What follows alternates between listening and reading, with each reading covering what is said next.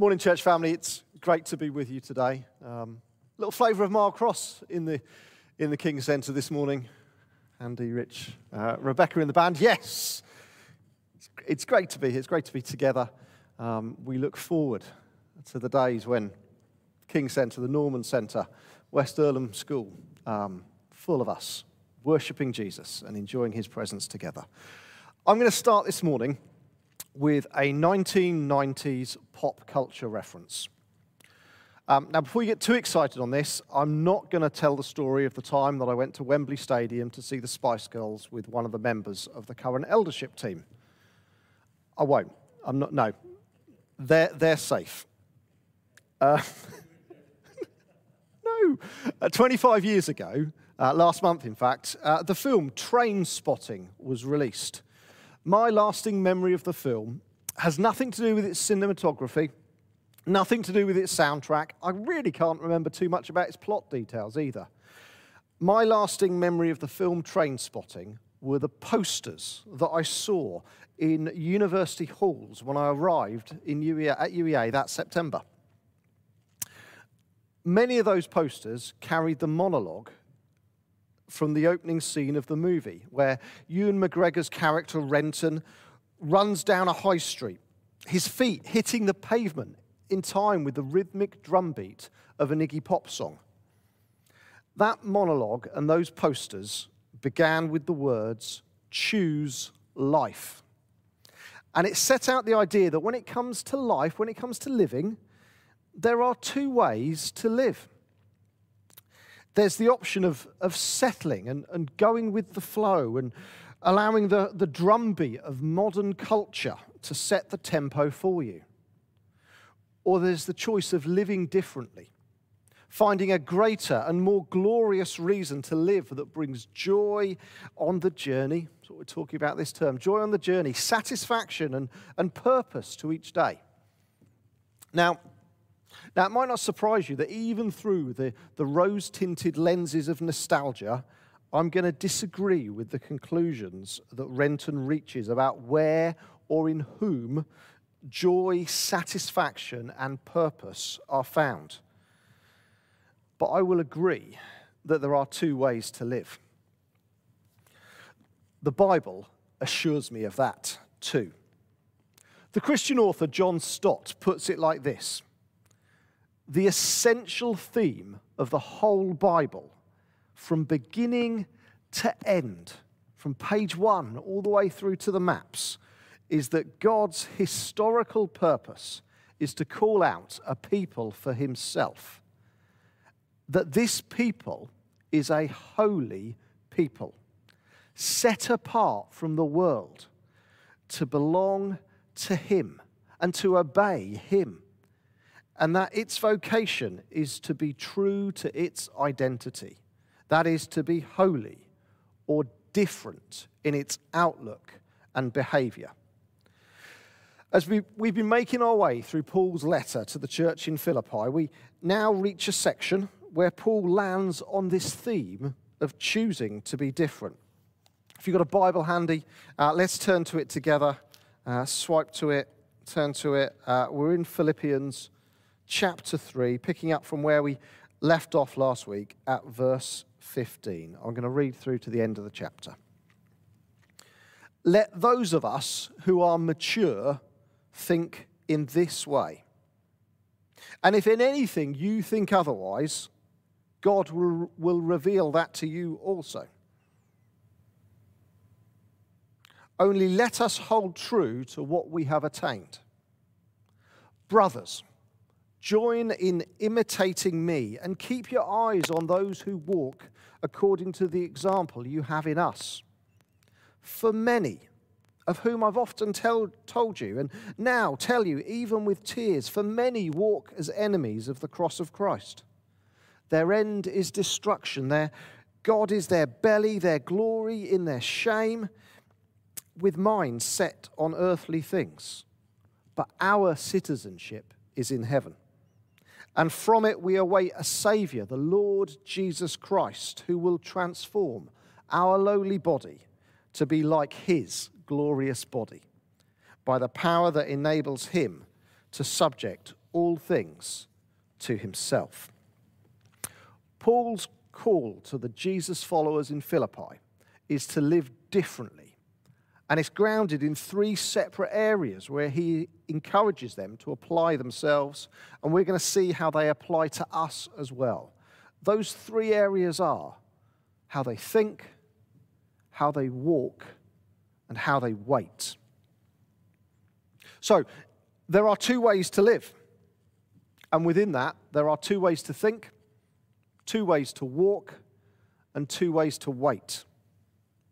What we're going to do for the next 15 minutes or so is take each one in turn. So, two ways to think. From verse 15, let those of us who are mature think this way. And if in anything you think otherwise, God will reveal that also to you. Only let us hold true to what we've attained. A couple of questions spring to mind as I read this. What does it mean to be mature? And what is this way? Well, I've learned a few things over the past year or so of homeschooling. I've learned that the capital city of St. Lucia is Castries. I've learned that the way that I was taught maths is not how my kids are taught maths.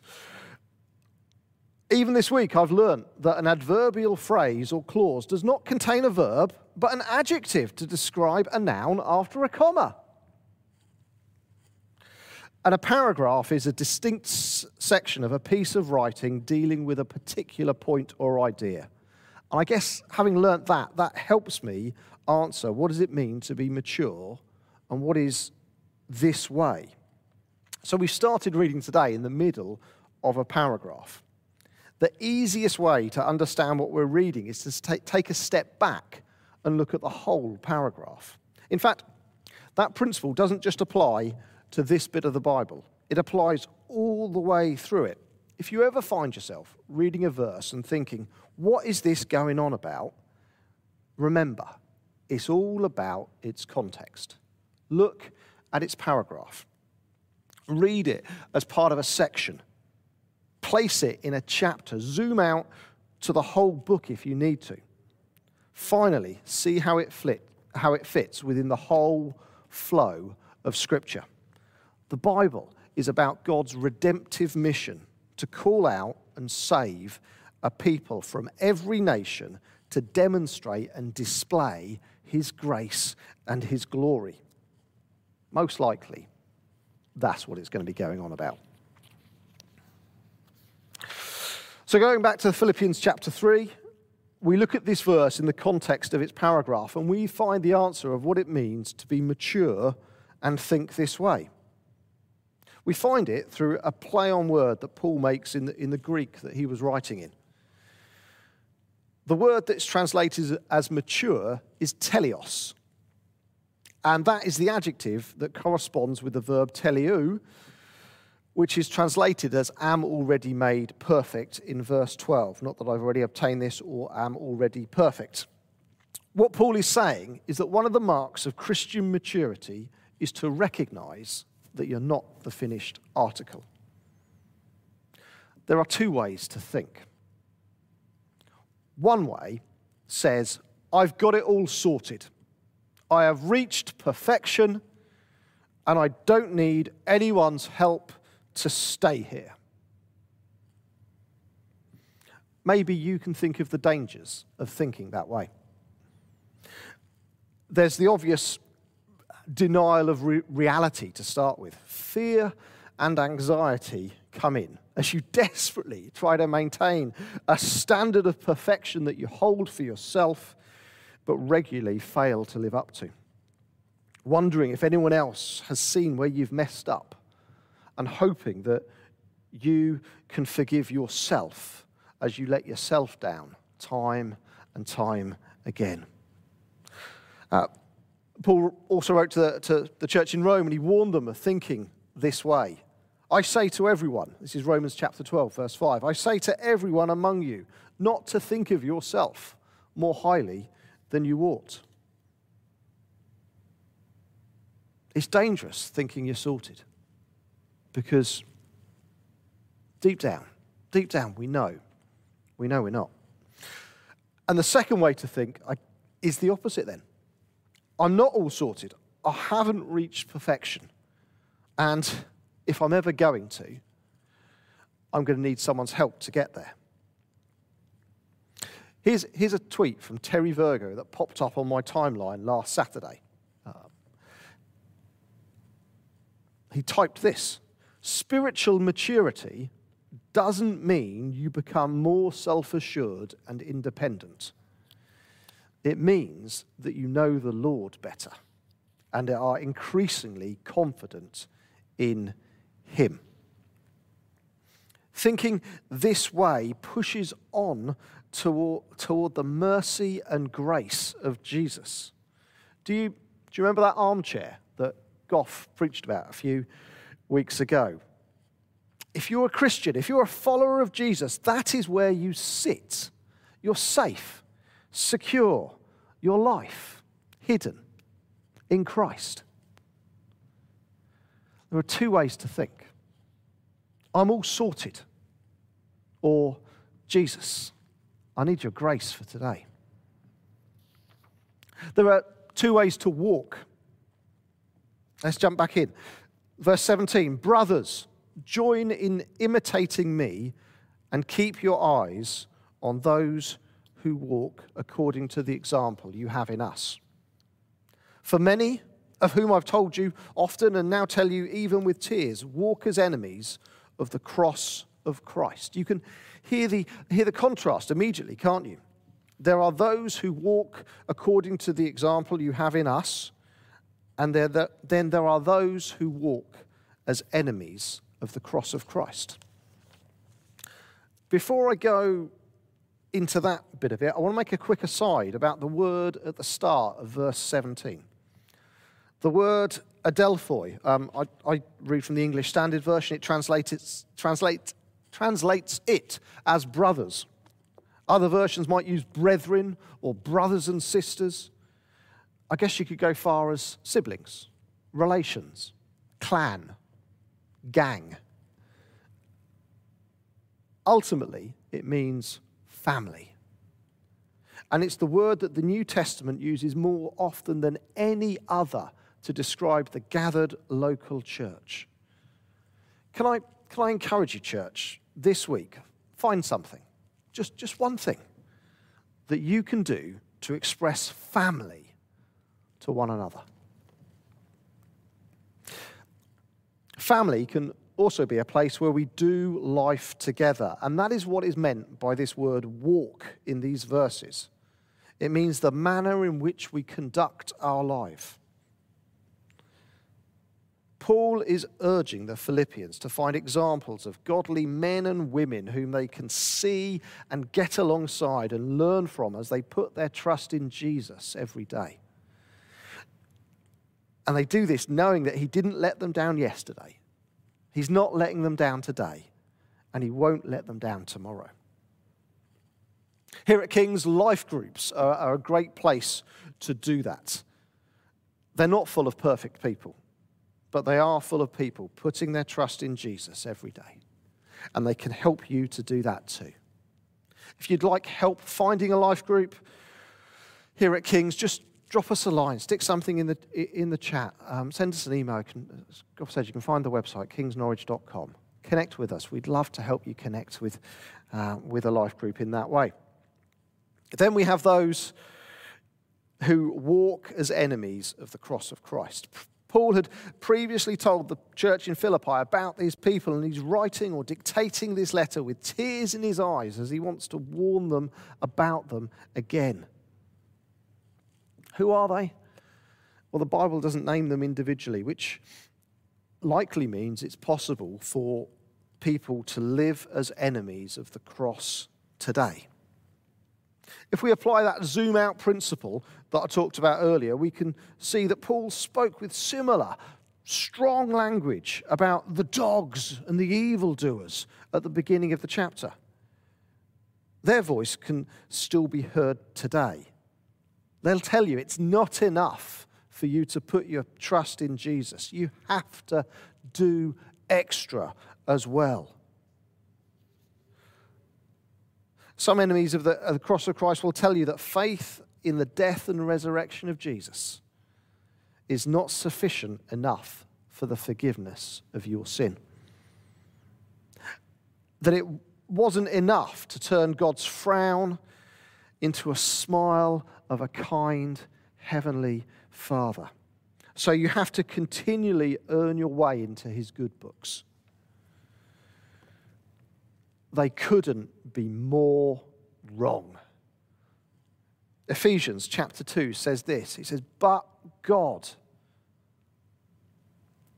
I could talk for ages on those two words. But God, being rich in mercy. That is what God is like. He is rich in mercy because of the great love with which he has loved us, even when we were dead in our trespasses.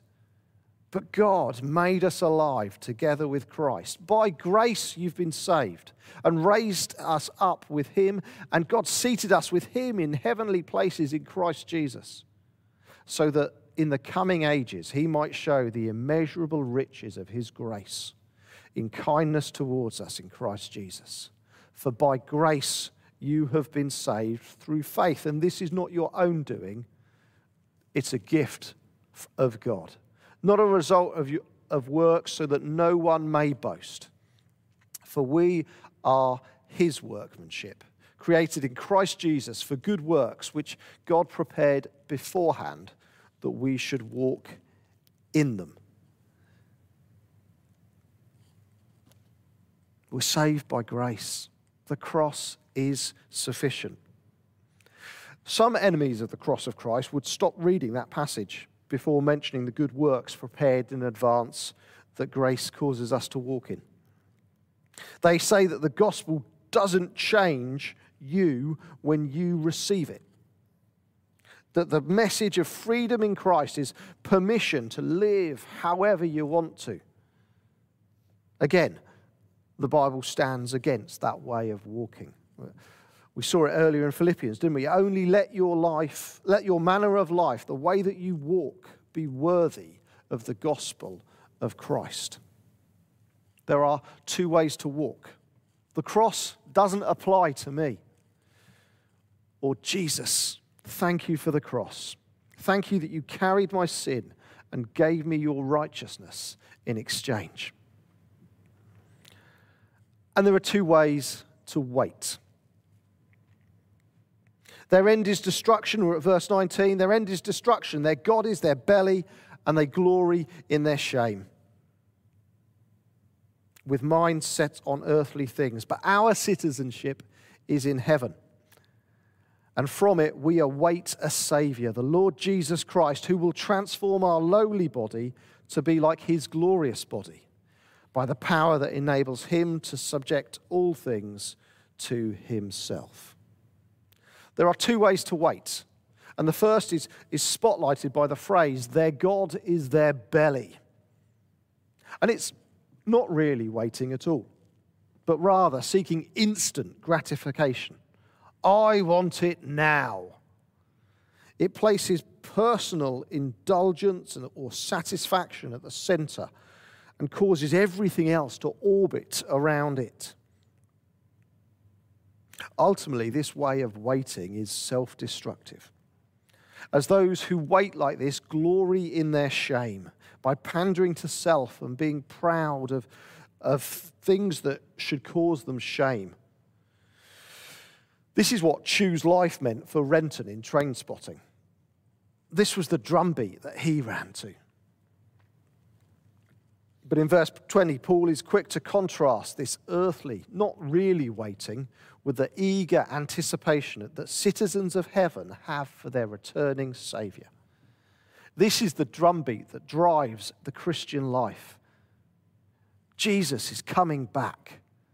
And when he does, he will wipe away every tear. He will transform our lowly bodies to be like his glorious body. He'll defeat death forever and welcome us into his presence to enjoy eternity together with him. As I wrote that, I couldn't help thinking of Gough. There is a day. There is a day. We look forward to that day when Jesus returns. But between now and then, what do? Well, we wait. But waiting doesn't imply inactivity. The prophet Isaiah describes what happens when God's people wait for him. Isaiah chapter 40, verse 31. They who wait on the Lord shall renew their strength. They shall mount up with wings like eagles. They shall run and not be weary. They shall walk and not faint. One author, Ray Ortland, writes this. He says, to wait on the Lord means to live in confident, eager suspense. It means to live with the tension of promises revealed but not yet fulfilled. This waiting is not killing time. It isn't sitting around drumming your fingers. It's waiting on tiptoe, waiting with eager longing. It's forgetting what lies behind, straining forward to what lies ahead, and pressing on towards the goal. It isn't erratic bursts of hyperactivity within a general pattern of boredom. It's a steady, rugged progress sustained by the conviction that the display of God's grace and glory in Christ is yours. There are two ways to wait. I want it now. And Jesus, my hope, my future, my glory is forever found in you.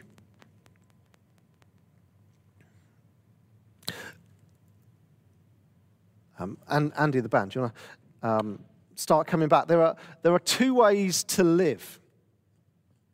Jesus Christ is the risen and reigning King. He's seeking to display and demonstrate his grace and glory in you and through you to the world around you. Will you choose to let him? Let's pray. Lord Jesus, I thank you that as we think, as we walk, and as we wait, you are the King. That you are sovereign. You reign over our lives. And Lord Jesus, we thank you that you demonstrate and display your grace to us on a daily basis. Lord, we come to you. Lord Jesus, we ask that you fill our lives with your Spirit. You fill our lives with the hope and glory of your coming. And Lord Jesus, I pray that we would know you and walk with you each day. Amen. Bless you, church.